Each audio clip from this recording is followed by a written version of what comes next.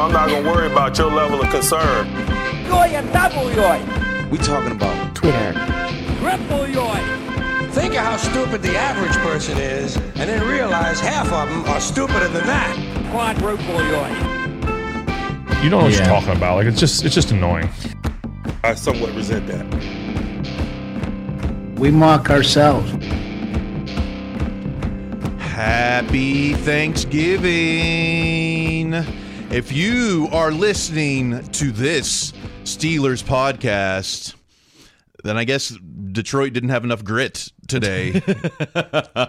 Or you're me. If you're listening to this podcast, you might be Kyle Kreis. I don't even know what the late Thanksgiving game is this year. I mean, I know Detroit, obviously, and Dallas is one of them, but they've been adding the third game, and at this point, I have no idea what it is. I'll be watching Charlie Brown. There you go. Is there a Thanksgiving Charlie Brown special? I don't even know. I thought there was. It's like the Earth Day one, the ones nobody likes. Oh, is there an Earth Day There is Charlie an Earth Brown? Day It's one, it's an Earth Day Charlie Brown. Mm-hmm. Sorry. It's what Jin's talking about. The conversation about the Steelers' social media conversation, even on a Thanksgiving holiday. There's plenty of moaning and groaning among Steelers Nation. I am Kyle Kreis. I'm here with Greg Benevent. Gobble, gobble. And yeah, I mean, I can't imagine anyone, if you're listening on Thanksgiving Day, you know, God bless you. You need it. Right. We're glad to have you, and we're a little sad about it. One thing, that at least there won't be fights around the Turkey Day table because everyone will be agreeing on one thing. Right? No one's sticking up for Canada on the Thanksgiving Day table. God bless those who are. If you, I want to hear if you got into a fight on Thanksgiving because you defended Matt Canada. You're the type of Steeler fan I want to hear from whom I want to hear. Let's start with. Let's get to the tweets. We'll start with @ A Kinkambabwala, Aditi Kinkambabwala. Sure. We knew what they were going to do. They like to do the same plays over and over. This is from Bengals, Jermaine Pratt on the Steelers offense. Oh no! It's not Canada. It's not, Steeler Nation knew Canada was bad, but now even the opposing players can tell that Canada is bad. What? I did kind of like what Tomlin had to say about it. He was just like, yeah, they said that because they won, Right. Oh, yeah. It's a great gloat. It's one way to show up the other team. It's very good trash talking. I did want to circle back to what you said a second ago, though. If you're the one standing up for Canada at the Thanksgiving Day table, I mean, if you want to pick a fight with your family members, that's a great way to do it. Like, take the pro-Canada stance and just see what happens. Well, I'm taking a pro-Canada stance. I'm not taking a we got to fire him now. I'm just saying whatever Tomlin and Rooney decide. I'm on the side of execution over coaching, at least this season. And it's not, it's like, hey, if we decide to keep Canada around, yeah, I'm all for it. I'll buy my Canada jersey. If we move on and we bring on, offensive coordinator Devlin Hodges, then I'm on for that too. I don't, I hear you. I am slowly sliding towards blaming everyone to varying degrees for at least this past week and possibly the rest of the season. But yeah, I mean, it's like I said, I just wanted to see improvement for this season, and I don't know if I've seen enough of it yet. But there are still 7 games. Well, it's. What I come back to is, it's hard to have improvement when you had one of the maybe top 2 best quarterbacks ever to play the game in the fourth quarter, and that was Ben Roethlisberger. And that's just, we're never going to be able to replace that. I'm not saying Kenny won't be, a 10-year starter or I won't say he won't even finish the season, but he's certainly not going to be the best all-time quarterback in the fourth quarter, who is, I'll argue, is Ben Roethlisberger. You could say Tom Brady, you could say Peyton, you could say Elway, you could say Montana. I think there was 4 or 5 there, Well, the other part of it, I mean, just because I do agree with you, just and the reason I would put Ben over the rest of them in the fourth quarter, and I wonder if I said this before, is just, okay, what happens in the fourth quarter if Brady and Manning get hit? What happens if the line is not great in that fourth quarter? Then their comebacks aren't happening. If the line sucks and, Ben in the fourth could absolutely have done it. That's why I That's agree right. with He you. just shakes it off. That's right. Mm-hmm. Yeah. What? Oh, no line in the fourth? No problem. Shake it off. That's right. He's got fireballs from his hands. Oh, but Ben himself. Oh, is Ben finally coming out against Canada? That's what at Blitz Guy OG seems to say. Oh, Blitz Guy. Ben Roethlisberger says Kenny Pickett played a great game, but even said he thinks the Bengals defense started to figure them out. Even Ben Roethlisberger is saying this about their offense. Well, let's see. What did Ben say? This is, of course, from his podcast Footballin'. Here's the quote that the nail in the Canada coffin. Nope, don't want to play it. Nope, we've been silenced. We've been deplatformed on Thanksgiving. Zuckerberg and Elon Musk. No, here's Ben. I thought Kenny played a good game. I really do. Yeah. I thought he did some really good things. He did miss a guy in the second half up the seam for a touchdown. But that's gonna happen. Oh, that happens. You're gonna miss a wide open guy for a touchdown, but that happens. So hey, if Ben is giving, if he's letting Kenny off the hook for that, then I guess fans should too. Well, Ben's missed some open guys for touchdowns too. Okay. So it's not like it's a big deal, in the sense of that. But I just feel like there were some maybe ill-timed plays. Yeah. We got behind the sticks, whether it was penalties, whether it was plays, whether it was execution, the play call. So at a list of like 4 or 5 things, the last one is the play call. It could be penalties, it could be execution, it could be anything else. It could be the play call. I don't know. It doesn't sound like he's castrating Canada there. Well, I'm also intrigued by, and I wonder is the specific context of what he meant by ill-timed plays. Did he mean that in terms of not executing the play or a play that shouldn't have been called then? But yeah. I think he's just saying a play that went for ill outcome, Which is exactly, one more thing that could mean that's very valid. He's listing penalties, he's listing execution, he's listing play calling, anything that could cause a play to not be successful. Yeah. Is an ill time play. No, it's certainly not Ben turning on Canada by any means. But also there's, I guess this whole narrative about the Bengals defense started to figure out the plays. Okay, so what? That gets back to your point about execution. It's how many. I imagine this is the kind of thing that maybe happens more often than you think. The defense knows what the other plays the offense is going to run, but they can't stop it. So, yeah, how many? Exactly. How many times do the Steelers know what play they're going to run? We get a stop, a third and short stop, or a fourth and short stop. It's everyone has the Microsoft Surface at this point. I've seen that. Yeah. Or that's right. Those are are those even sold on the market? Can I get a Microsoft? I've wondered about it. They look really cool. They also look like they'd be easy to break. You think? Yeah, I don't know. Well, I'm an Apple guy. I don't know what I'd do with it, but. Let's go to at Don Cheed 54, Donnie Football. How often does Matt Canada call a run on 2nd and 10? Can someone track that for me? Well, luckily, at Fantaskippy, Jeffrey Benedict, he did track it. 47 2nd and 10 so far this season. 31 passes, 16 runs. Well, that's highly a pass over run percentage there. Now, this week, it was 5 runs and 1 pass. And the runs gained 30 yards and 1 touchdown. The pass only gained 1 yard. So a lot of people were like, oh, so predictable running on 2nd and long. What's with this Canada offense?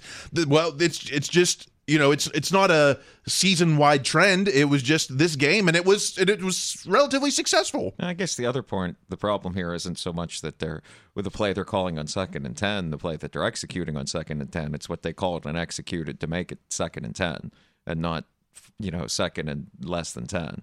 I mean, it's frustrating to see them run into a wall on 2nd and 10, and I'd be curious. What the breakdown of these numbers of the runs were. I feel like there was maybe, but I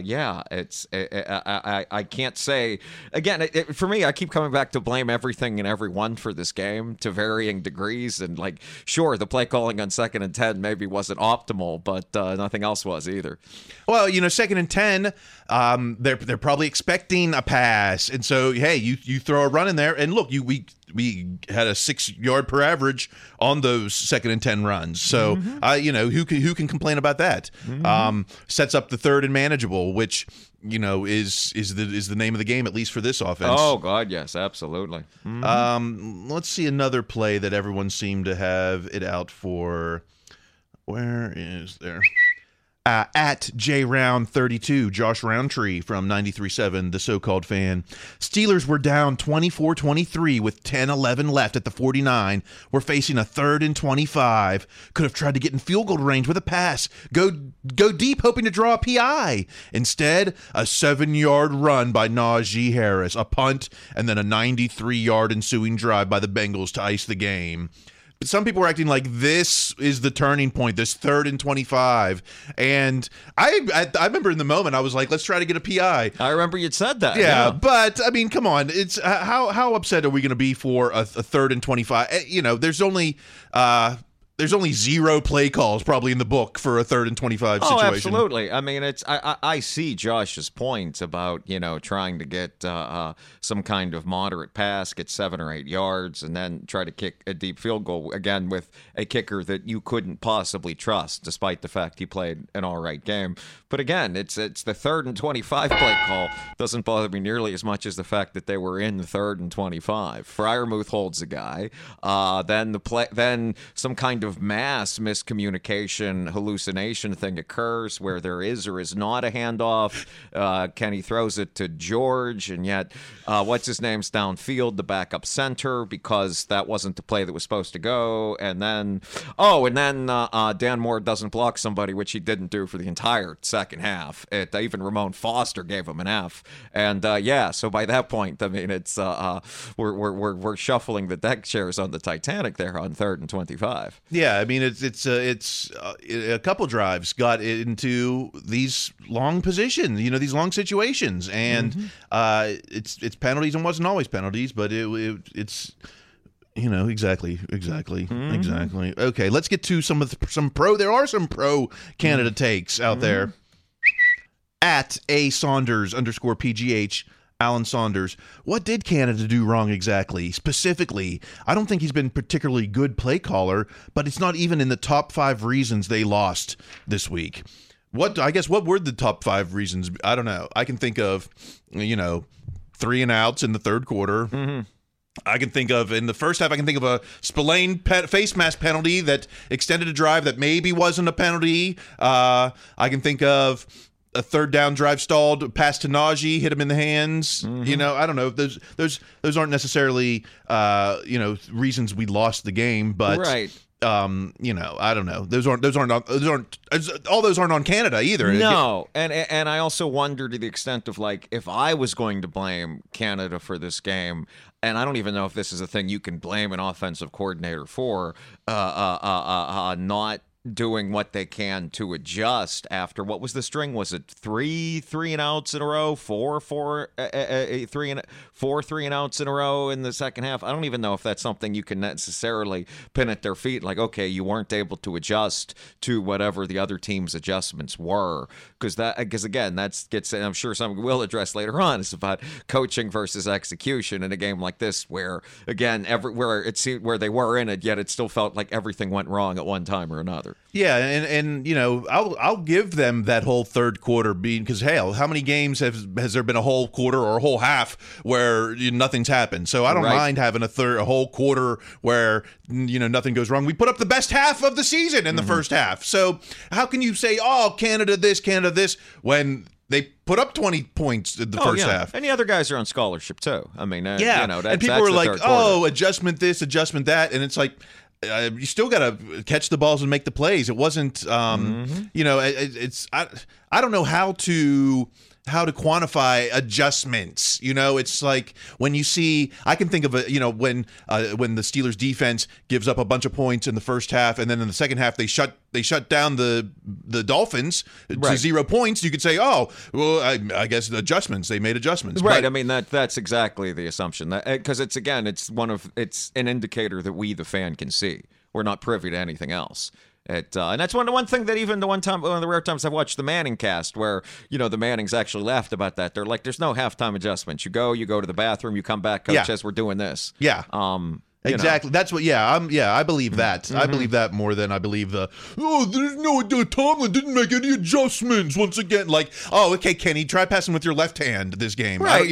I mean, by that same token, there is something to the effect of they were outscored 18-3 in the second half while the game was in the balance. Though, I mean, that's I can't say that's just on the players and that's just on the execution. That feels like a complete team-wide meltdown.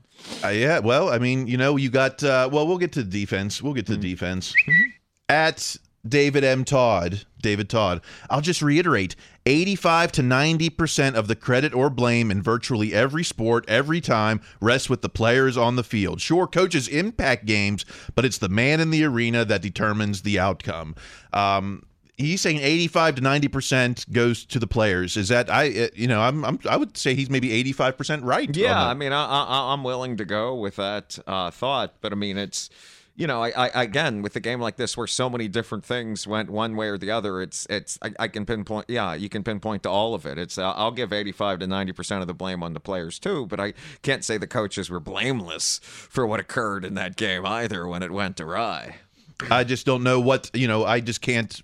I can't pinpoint with specificity. I can't say, Canada called this when they were playing this all day and should have called this. It's like no one on our side of the Twitter sphere has that breadth of knowledge. And even by that same token, I mean, I'm here, bashing Dan Moore not being able to block Troy Hendrickson. One, no one else can either. And two, like what were they supposed to do? Send over some other player to help him block that guy? I mean, there's no guarantee that other guy was going to be able to help block him either. Like. Yeah, the stuff I saw of Dan Moore was he's literally getting pushed back and he's just, it's like literally trying to push a bus uphill or something. It's just the physics don't, the mass times velocity times leverage equals Bengals. Yeah, the laws of robotics just keep going in motion. And it's like Murphy's Law matches Newton's Law, and that's how you get a fourth quarter loss. Let's move on from Canada. Enough Canada. Okay. Enough Canada, because we've got to blame Austin. What? Wow. At Blitzberg, starting to think both the offensive coordinator and defensive coordinator need to be fired now. Now that's a Steelers tweet. Yeah, I mean, I'll follow it up with at Mark Cabali. I think he makes a couple appearances today. Mark Cabali, quote-unquote insider. Strange flex to blame Pickett, offense Canada, for a loss in which the defense allowed 37 points without two of the Bengals' best offensive weapons. And one more on that. At Cameron Blackburn, you score 30 and lose, your defense wasn't good enough. Is it that simple? Because the game, it wasn't that... It was 27-23 in the fourth, and it wasn't the defense. Despite giving up 27 points, I hate to say it, the defense had done the work. At that point. Which is exactly what we said at the time. Yeah. Also, I do think all of the above is viable here too. If you score 30 and lose, your defense wasn't good enough. Okay, well, your offense wasn't either, because that 30 wasn't scored while the game was still in flux. Still in doubt. And secondly, I don't know if you caught it, but Carbali tweeted he adjusted the Colonel Jessup speech from A Few Good Men to be about providing Steelers coverage. I don't know if you saw that. I meant to say. What is that? You can't handle the truth? No, I earlier in the speech about I provide Steelers coverage in the way in which I provide it. I would rather you just went about your day and thank me for what I do. I'm messing it up, but you remember the scene from the movie now. Oh, I got to thank Carbali for his Jack Nicholson style of coverage. Is that what? Thank you for your service, insiders. Yes. In the Guantanamo Bay of South Water Street. Yeah, I can't handle the PPG truth. That's for sure. All right, let's keep going on the defense. How about at Scarpizio Scarps? The Steelers are 27th in total offense and 28th in total defense. The former I expected, the latter no way. But here we are heading into Week 12. I mean, first off, we didn't have T.J. Watt for a lot of the season. And even when you got T.J. Watt, it doesn't guarantee, as we saw this week. The defense did great, minus a handful of plays, which made all the difference. I mean, you look at any pass to a running back, and that was the Achilles heel. You could say, well, you could say two. I guess you could say passes to running backs and T. Higgins over Arthur Mollett. Right, and I think what you're 100% right about that, and two, I think that speaks to what we were just talking about a minute ago. How much of that is execution versus being outcoached? Did they call plays specifically to go to these running backs? Were they being outcoached when the offense was set up in such a way that you got T. Higgins on Arthur Mollett, which is only a few steps beyond you and I combined trying to cover T. Higgins? So I don't know where that line is drawn, but yeah, now I also think that the 28th in total defense, that whole thing about complementary football, which I think is part of the reason why I never let the offense off the hook for this game on Sunday, was because the offense in many ways has dragged the defense down. The defense is better. That doesn't mean than the offense. That doesn't mean it's good enough, as we've seen time and time again, even with TJ. But yeah, they've been a bit of an anchor on the defense as well. It's like they could have schemed. They could have gone into this game plan saying, hey, Mollett, number 35, we're going to need you to, he's already been promoted, beyond just a rundown. Oh, yeah. D-back. He's now an every down D-back. And so they may have schemed and said, hey, we're going to have to put you on man in some situations in this game. And you're going to have to, play to the best of your ability. I know you're 5'10", T. Higgins is 6'4", but you're going to have to go out there and make it happen, because that's. What are the other options? Robert Spillane, it's like. Well, I mean, I guess in this world, are like Levi Wallace and Cam Sutton covering Boyd. I mean, it's not like they're dealing with Chase or I don't even know the name of the tight end, the Zuma. I don't even know if he played. But again, but look at this conversation we're having. This is where you can't determine that what was coaching versus execution. Was it the Steelers saying, "Hey, Mollett, you got to cover this guy," or the Bengals saying, "Okay, we're going to make sure Higgins is on Mollett as much as possible, and we're going to make that happen." Or they're just going to say, we're going to go to whoever. If we see 35 in man, we're going to go to whoever is on that matchup. Or a running back on 41, same thing. Yeah. Or just a running back on anyone. I mean, there was a lot of Spillane hate. There was at Fred Jones Live. Fred Jones. I wonder if Merrill Hodge still thinks Spillane is better than Bush. Spillane seems to get. He seemed to get on the losing end of the hate this week, but I mean, he's doing what he's asked to do out there. It's like he can't run man with these receivers. So I mean, as we've said before, when you see Spillane out there, it's a failure of roster construction, not coaching and play calling. I mean, Spillane shouldn't have to do these kinds of things. It's Bush can't do them. They haven't found someone else that can. And I think a lot of the Spillane hate this particular week came from what was the one play where he's there to tackle the running back? Like he's there, like you said, he's there to tackle the running back, and he didn't tackle the running back. I want to say that was one of Perrine's touchdowns. He just bounced off the guy or didn't catch it. It's like, wait a minute, that's you had one job. That meme. Well, the reasons and why are these linebackers in there, in situations where it might be a passing situation, because they need to stop the run. The run game has been porous. The run defense has been porous, so they need them there to stop any potential run, because the minute that they go straight legit dime or beyond, then they're just they're going to be running. It's not, that part of it isn't rocket science. Thank you. I agree. Well, no. The run defense has been better this year. That doesn't mean it's good, but it has been better. But yeah, it's but again, that better than last year. I mean, almost have to be.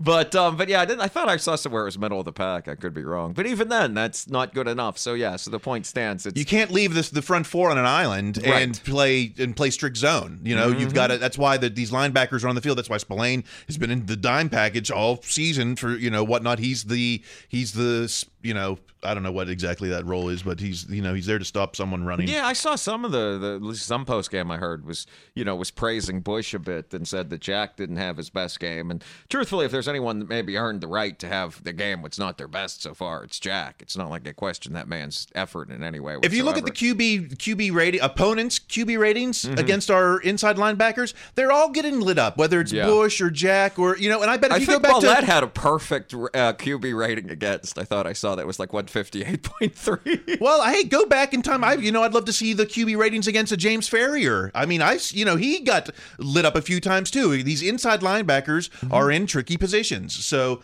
I'm not just gonna. Oh, I saw a guy catch a guy on Spillane, so Spillane's got to go. Or Millette. I think Millette's having a hell of a year, and just because he's got some guy an athlete, a world class athlete with 6 inches on him, is making 8. He's not supposed to do this job. I mean, again, the fact that Millette has to is a failure of roster construction and injuries. I'd say it's not a failure. It's just the result of things that happened. It's like it's I don't know. If it was Mike Hilton out there, it'd probably be the same result. It's Mike Hilton got a penalty on Sunday. I remember that. But also they don't. But also and probably speaks to what you're saying is they don't get to send Millette on those blitzes like they did with Hilton. You never see that. They can't do that with this team like they could with the one with Hilton. A couple, some Thanksgiving draft watching at Blitzburg. I'd say offensive tackle and cornerback are the Steelers' biggest need in the 2023 NFL draft. A lot of needs, though. Everyone's trying to figure out what are we going to spend all these great draft picks on. I'll say it again. Offensive tackle. I do not think it'll be round 1. So why not? What chases you away from that? Because I think we have 2 starters already. So I don't think that. I don't think that there's going to be changes there.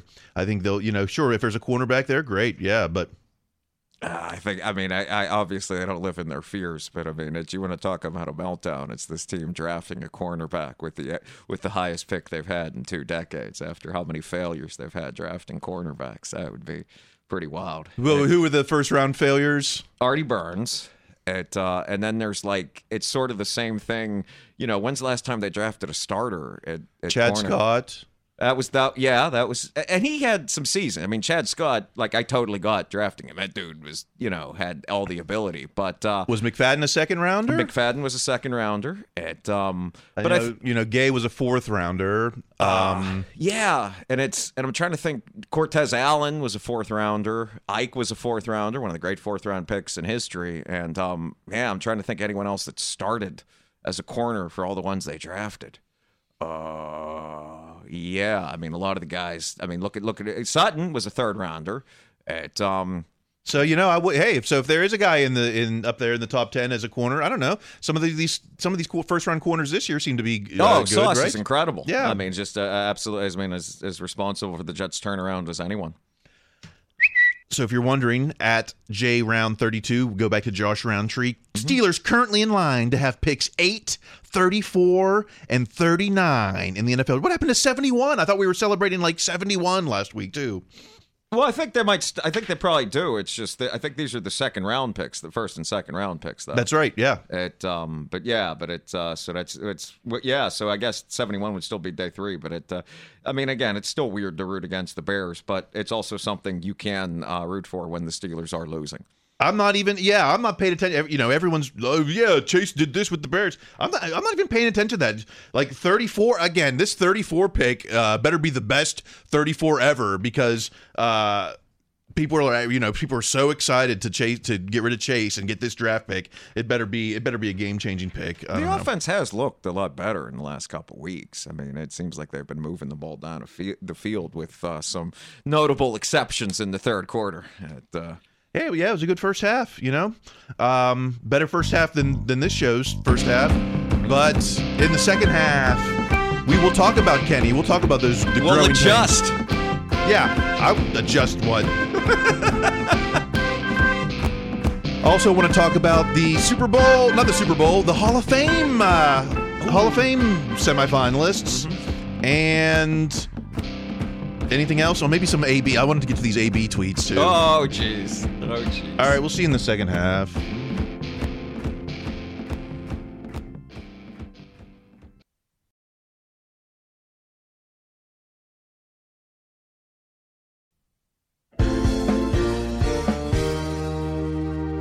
Show me that style, Big Ken. Don't waste it down, just fling it down the sideline. We're nowhere near the end. The best is ready to begin. As long as we've got a brother, he's got the ball spinning, tiny gloved hands, baby, you're KP. We gotta be the luckiest dreamers with a losing season. As long as you keep on giving, no gives again. We'll justify any picks that come your way, baby, rain or shine. We'll say you're doing fine. We've got each other, sharing the losses and love. Sharing the losses and love. All right. The lines are getting, the dividing line is getting stronger in the sand, deeper in the sand. The Kenny's Roasters or the Kenny's Roasties. That doesn't make sense, but Not close. I got it. yeah. Let's get to at Mic'd Up Sports 1, Mike Nicastro. Did the Steelers bench Mitch Trubisky too early? I did see Ben said that he would have, if it was up to him, he would have waited until the bye week for Kenny. Which I know some people preseason were saying that too, but in the as the way September went along, I mean, I laugh because it's ridiculous. The Steelers' season ended when, any hopes of contention ended when they lost to the Jets. Tomlin had to do what he had to do then. I was unsure about it now, but I've become far more convinced about it as the season goes on. That was Tomlin's Hail Mary to try and save this team. And it didn't matter either way. It didn't matter. We could have kept Mitch and we'd probably still be in the same situation we are now. Yeah, I'm trying to think if there's. Mitch probably wins the Saints game. But even then, if Mitch stays in and I can't see. There's no world where I see Mitch starting after the bye. Just the way they talked about it. I'm sure the plan was not, let's have a terrible start to the season and then put Kenny in when all seemed at its darkest. But yeah, as a move, Tomlin did not live in his fears on that one. At Blitz_Berg. Blitzberg. Is this different than the other Blitzberg? There's got to be so many Blitzberg variations on Twitter. Sorry, Yins. Patient is running thin with Pickett. What's the other option? It's like either Mitch. We can't go on to Mace. I guess well. What I sort of think of when I see these tweets is that these are frustrations with losing a game that seems like it could have been won. This is kind of what you and I were talking about in the first half of the very first game against the Bengals, where if you remember the game started, everyone's like, "Geez, I hope we can keep it close. If we lose, that's all right." And then Minkah picked off that pass, and all that was gone. Then we have to win this thing. We're contenders. We're making this happen. And I think, again, I don't know when whichever Blitzberg this is sent this tweet, but my guess is this was at some point in the either early in the game or in the third quarter. That would be my guess as to when this was sent, because it's, again, we're watching this winnable game, seemingly winnable game, slip away. Tomlin was asked, wouldn't you like to see Kenny kind of progressing a little bit faster? And he said, sure, football is not a patient man's game. How much patience do we have to have with Kenny? At least the end of the season, right? No. Kenny is now tied to Tomlin. Their fates are absolutely intertwined. You have the end of next season. That's how patient you're going to be with Kenny. And also Tomlin went on at great length about how much improvement he's seen from Pickett and all that kind of thing. I might be confusing the post-game press conference with the Tuesday one when I say that, but Tomlin did reiterate that. But yeah, now Tomlin and Kenny are combined here at the hip for good.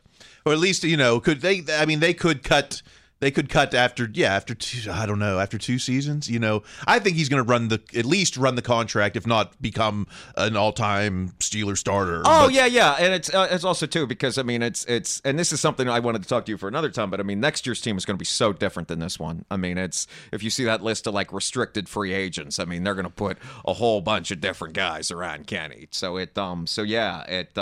But you're right. I do believe they're going to stick with Kenny as long as possible. Just because you can look at something like Geno Smith now too. That's changed the way I think about a lot of things. Frankly, that one's kind of a revelation to me. And he's not, at least in these last two games, he's not turning the ball over. I hate to use the phrase. I mean, he's been a very competent game manager. Yeah. I mean, he really has in these 2 games. It's, I mean, I don't know if the plan was to make him the last 2 games Neil O'Donnell, but I mean, he has been with a lot better legs. and I don't know if that's, is that a knock? I don't know. Neil O'Donnell, look at his playoff QB ratings, I think might be better than Ben, at least in a lot of cases. At least in the Super Bowl run, I don't know. Mm-hmm. Oh yeah, and I mean obviously, and this is all a little ridiculous because these eras are so different. But I mean, but Kenny has been a competent game manager, and also as you and I said at the game, he outplayed Burrow in the first half. He didn't urinate down his leg, man. Right. That's a great place to begin. Great, right? I get exactly. I say that in acting class all the time. No pee stains in the pigeon pool. So there you go. I like that. If we ever make T-shirts, we might want to think about that. How about at Pittsburgh Sports Steelers takeaways? I really want to see it in Pickett. Just a spark of something bigger, something to be excited about. I haven't seen it yet. If you look at his best throws in the Bengals game, they were definitely varsity level, Well, I mean, I not to, besmirch the great name of Pittsburgh Sport, but when I say I want to see it in Pickett, I want to see Ben Roethlisberger. That's all that is, particularly Ben Roethlisberger of like 2010. No, I have seen it in Pickett. I mean, it's because I mean the truth is, I mean obviously I just focus on the Steelers and I try not to watch that much football. But you and I have both watched football teams that get like, I don't know why this is the example that always comes to mind for me, but like a Cade McNown or like some dude that's like clearly overwhelmed. And no matter how bad it gets for Pickett or how much he's never truly overwhelmed out there. I've seen enough. My fear with Pickett, and maybe this is me living in my fears, that he would be that. He would be a Ryan Leaf, Rick Meyer-esque, just non-starter disaster. And I haven't seen that by any means. Of all the quarterbacks that have played for the Pittsburgh Steelers since Ben Roethlisberger walked in the stadium, there's never been one that's looked half as good as Pickett. You're exactly right. You're right. He's not, Mitch was going off the back foot. It made him look unconfident, Kenny's in there. No urination. That's not to say Pickett doesn't have giant leaps to take and that this is good enough. That's not at all what I'm saying. But, it's the first guy that's ever walked through there. You're like, oh, that might be the next guy.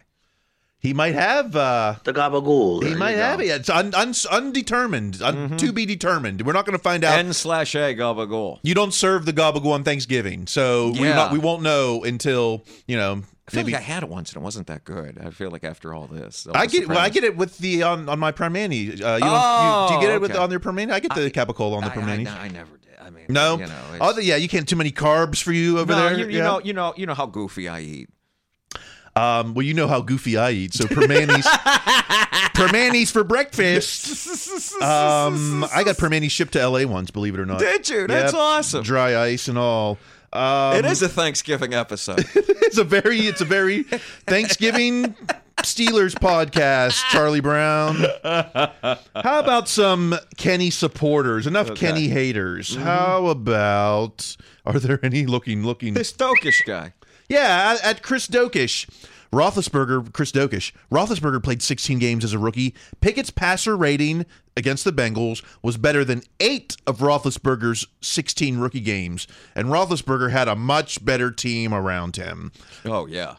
But he was able to win. That's the only difference. Oh yeah, I mean it's but I mean I the idea of that Roethlisberger walking up against Brady's Patriots with this team around him is preposterous. I mean that imagine what that Brady would have done to this team.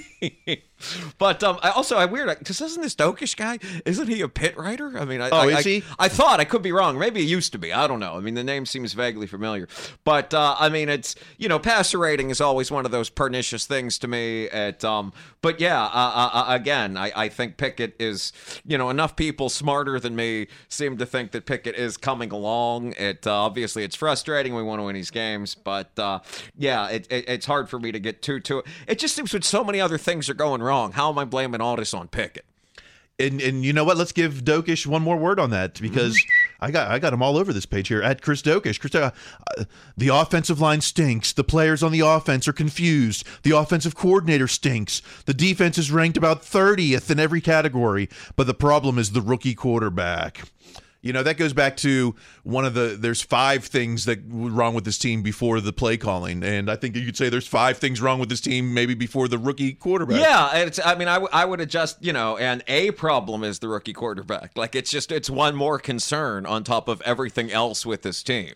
And he hasn't, I don't know, is there a fine line? He hasn't lost a game yet. We certainly haven't. We've been down in the 4th against the Dolphins, against the Bengals, where we have a chance to win in the 4th. Yeah. But he hasn't snatched defeat from the jaws of victory. I mean, it's always been tough for me to blame the Jets' loss on him. I mean, he throws the pass to Freiermuth that's intercepted. Maybe Freiermuth got his hands on it, whatever. Okay, but the defense didn't have to give up that long thing to the Jets' offense. I mean, it's hard again. It's hard. Maybe I'm having too forgiving here, but it's hard for me to blame this on Pickett. I agree with you. I don't think he specifically has been the reason they've lost a game, given everything else that's going on. Yeah, I'm not ready to buy the jersey yet. No, he's not going into Canton off of this. Yeah, but, but he's not. I'm not putting him, Canada, and Kendrick Green in a Kia and sending them off to Arizona. No, and I want to piggyback on that because it's just something that just hit me. Is that I guess something I'd been unconsciously thinking this whole time is that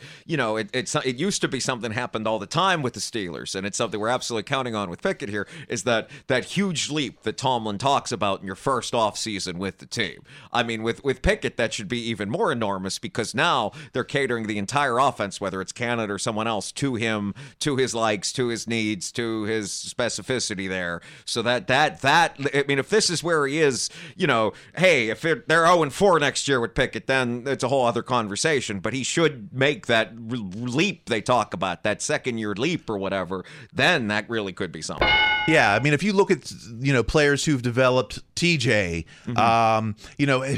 Bud Dupree's hard because that was a little longer than the first 2 years, yes. Maybe.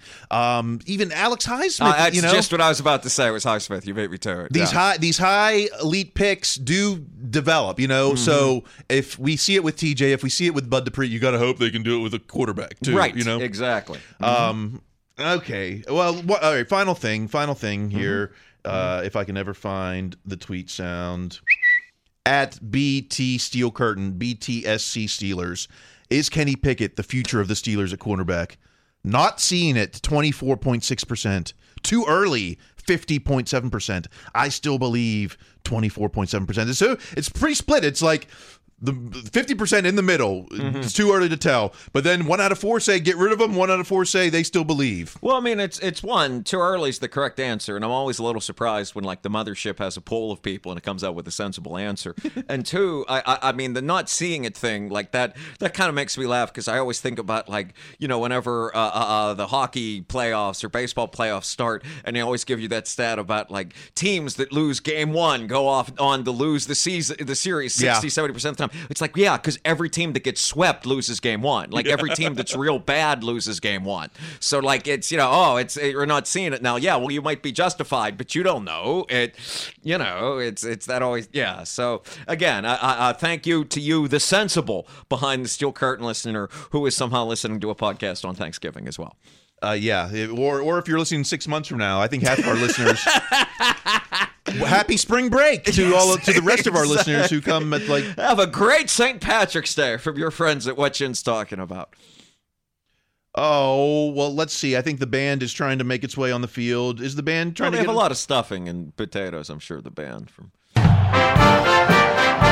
it is.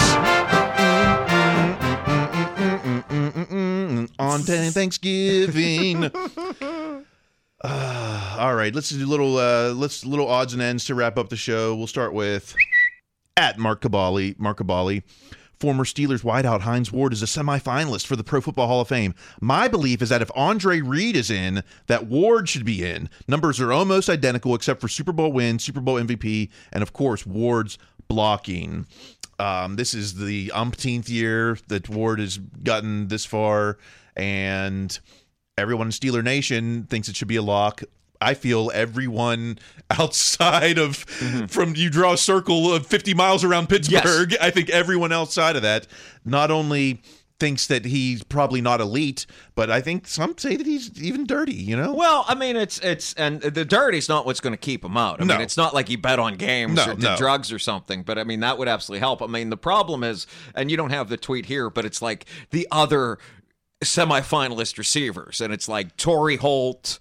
I don't know if Reggie Wayne was still on there, but it was some other guy. Like, you know, the problem with Andre Reed getting in is that, and I would love to see Hines Ward in, but I mean, the counter argument to Carbali is that Reed got in before all these other guys became eligible. Like Anquan Bolden is on there. Yeah. Like all these guys that, you know, they have much better stats than Hines. I don't know if they won like Hines did. Torrey Holt did. I mean, Torrey Holt has to be in the Hall of Fame. But, you know, but there were like 5 other receivers too that was like, oh yeah, I remember that dude. That dude was good. I don't have it in front of me, but I remember thinking like, man, it's going to be tough for Hines to get past those guys because then, you know, in a few more years, well, okay, some more of these guys that are going to be going in that also have played in these systems with these, you know, where the OBJ stats, era, right? And the stats are all going to be even more video game than the ones that Torrey Holt had, and he was amazing. And the voters, it's not like it's some, you know, unbiased. There is a bias because they're sports writers, right? Yes. So they, you know, they have a bias because they only cover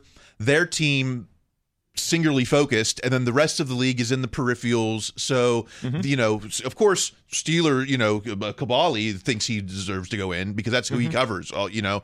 But I just don't think that these sports writers in other cities are going to see it that way. Well, it's just, and it's even, and remember, the process is even more weird than that. They go into that room, and if you're the sports writer, and I think it's Lawley at this point, it might be, I don't know who it is. Maybe it's not Lawley since he works for the team anymore. It used to be Bouchette, but you go in front of the sports writer from every other team, and then you make a case for your player. It's very like show and tell about who you believe gets into the Hall of Fame. It's a bizarre system. And after 6 years of Hines Ward, you know, if you can't convince him at this point, what's going to change? And the only thing is, I think this is we saw this with Cowher. Cowher stayed in the league as a broadcaster, and you keep fostering and building these relationships within the league itself, and then that, you know, you're kind of voting for your buddy, your friend now. You're, you know, and so the more that there is a political aspect. What's that? I mean, there is a political aspect. So the more that Ward stays in, you know, he's in the XFL now, right? Or He like coaches a team. You know, the more that he stays just a he's visible. not just podcasting, thank God. Yeah. He's not just on headline news anymore.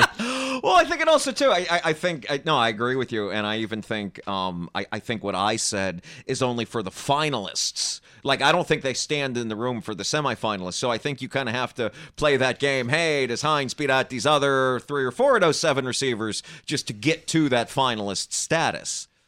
Because I know he's never been a finalist. I feel very confident in saying that. Well, some people, now let's look, you know, the tweet's not on here, but let's talk about Debo. Let's talk about James Harrison. Yeah. You know, some people are saying he might have a more likely chance than Hines Ward. And I thought for sure that, you know, Harrison is just, he's so niche because his time on top was small. The Terrell Davis of linebackers. Yeah. Like it's Kurt Warner. I mean, he only had a few great years, but man, they were some of the best years anyone ever had. And I wonder about that exact thing. But I was surprised to see that there was a lot more positive sentiment that Harrison gets in. I mean, I would think Harrison, of anyone, to use the cliche, would be like the poster child of the Hall of Very Good.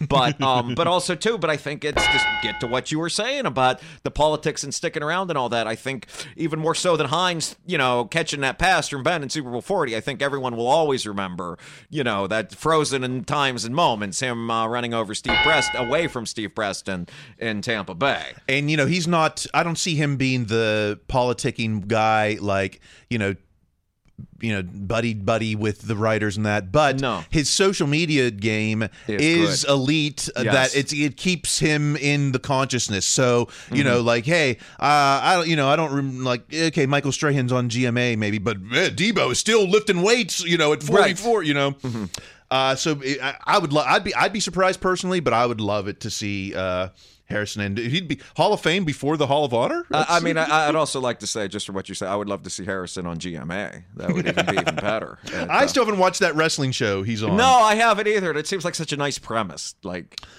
and I love wrestling shows like Glow. I can't watch the real wrestling anymore. I'm like, this is lame. Is there a show about wrestling? I watch the Vice stuff. Oh, there are people pretending to do this pretend thing. Yeah. All right, let's go on to.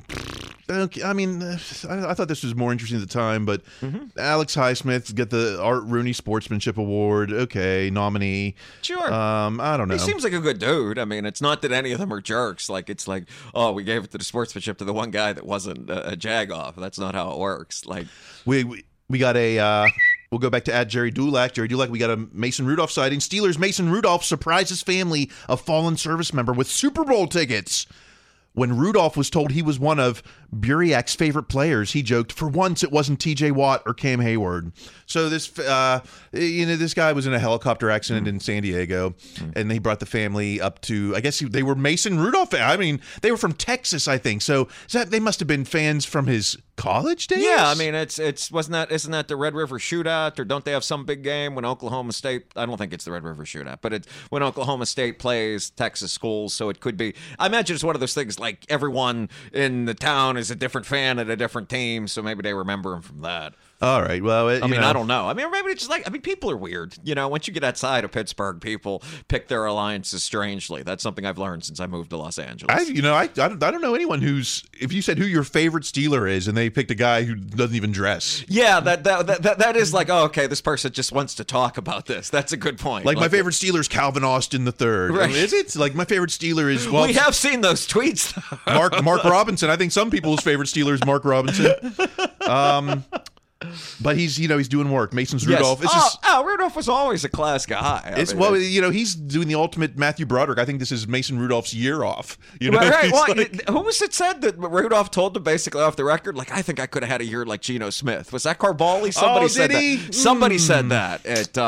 But I imagine, every third string quarterback that started a game before said that same thing this year. Like, I could have been Geno. Like, oh man, that was it's a thing. Like we can't speculate and recollect. I know we can't, but I wonder. Sometimes I wonder. Let's talk AB. Let's talk AB. At Steelers Network, Antonio Brown appears to be reminiscing of his Steelers days, and specifically Big Ben on his Snapchat story. He posted the text between him and Ben, and I don't know exactly what the situation was, but the quote from Ben I love. This is from Ben's text: "We are the greatest of all time, and I really believe that."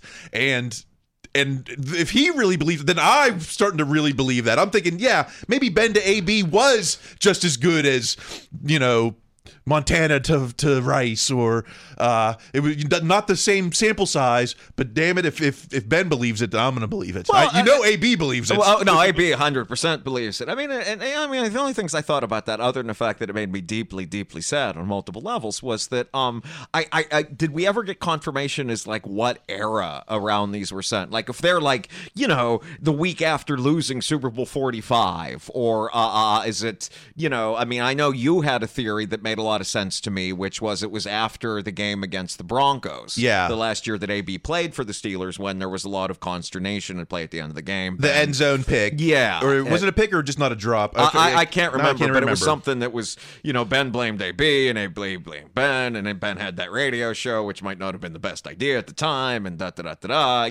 how come his radio show wasn't half as good as his podcast? I know they're drinking beer on this podcast. Well, I mean, I think as much, I don't know, there's a million different reasons. I mean, maybe, that was early in the morning. I don't know when they recorded it. I mean, there's a difference between here's my comedian friend I picked up from wherever it is Ben finds these people versus here I am with my good buddy Ron Cook. I mean, I don't know. And also too, I think also too, get a little bit back to, and this will get to what my other point I want to make about these texts is that I'm sure Ben himself is infinitely more comfortable now, not being in that locker, to speak his mind a bit more into. And that's when Ben says we are the greatest of all time. It could be that Ben believes that. It could also be that, hey, Ben understands that I'm a leader and I'm managing the egos and of the men around me. And I'm sure by whatever point this was in a relationship, Ben knew how you had to deal with AB. Yeah.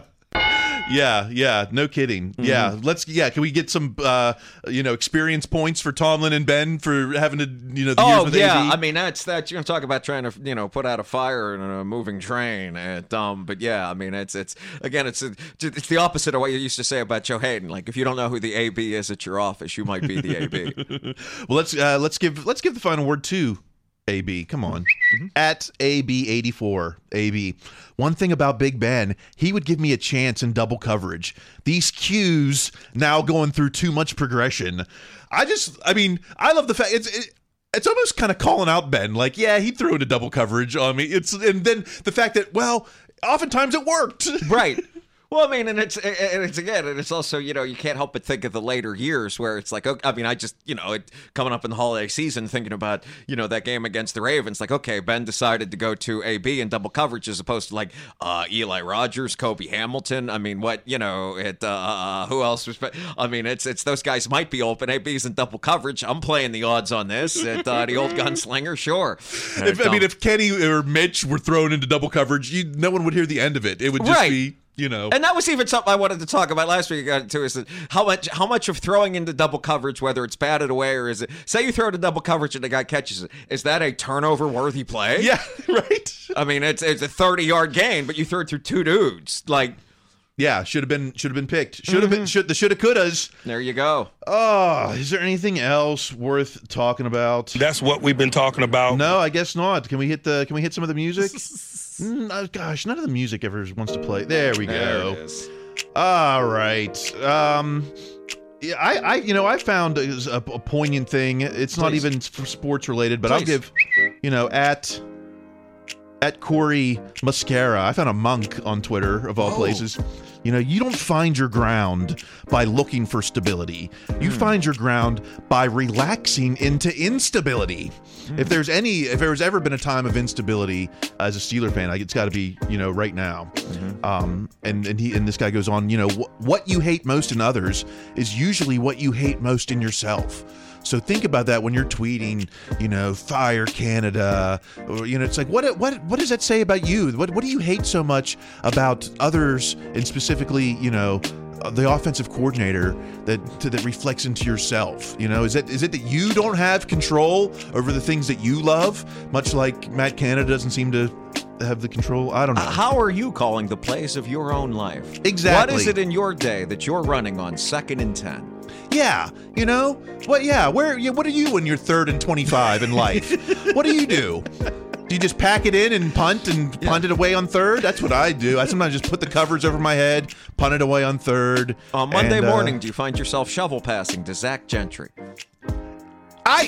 We didn't get into that play. I know. I was trying to keep the Canada thing going about how you could mess up your own life in Canada, but yes. I didn't hate that play. I didn't hate the flea flicker either. I didn't work out, but I didn't hate the play call. But we should have done that in the first half hour. Well, I mean, it is Thanksgiving. Next week we have I got a special guest for next week. Hey. Carlton Hasselrig, the late Steelers freak athlete, his family's been trying to get, money from this CTE settlement. And there's been a new doc about him. I talked to the correspondent behind this doc, and we'll get you that sound next week. It's a little off the field, but I think it was very moving. It's something we're talking about. It's what we're talking about, there at least. Go. If you want to keep talking with us on Twitter, where can we find you on the internet, Greg? At Greg Benevent, B as in boy, E-N-E, V as in Victor, E-N-T, Twitter and Instagram. I'm Kyle Kreis. I'm on Twitter. I'm kind of just I'm really more of a lurker. Yeah, I concur. Me too. I'm on TikTok. Hey. I don't know. I'm starting to look into some, because Twitter seems to be going away. So is it Mastodon? What's the other one I got now? Post, I've heard some people talk about, but I haven't checked out. Mastodon. The one that I see people on is Hive. I don't know. I haven't started yet, but just text me. Do you have my number? Right. Text me. I don't know. Shoot us an email.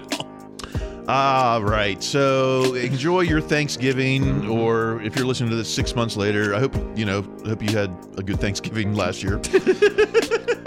All right. Until next week, keep listening to what Coach has to say.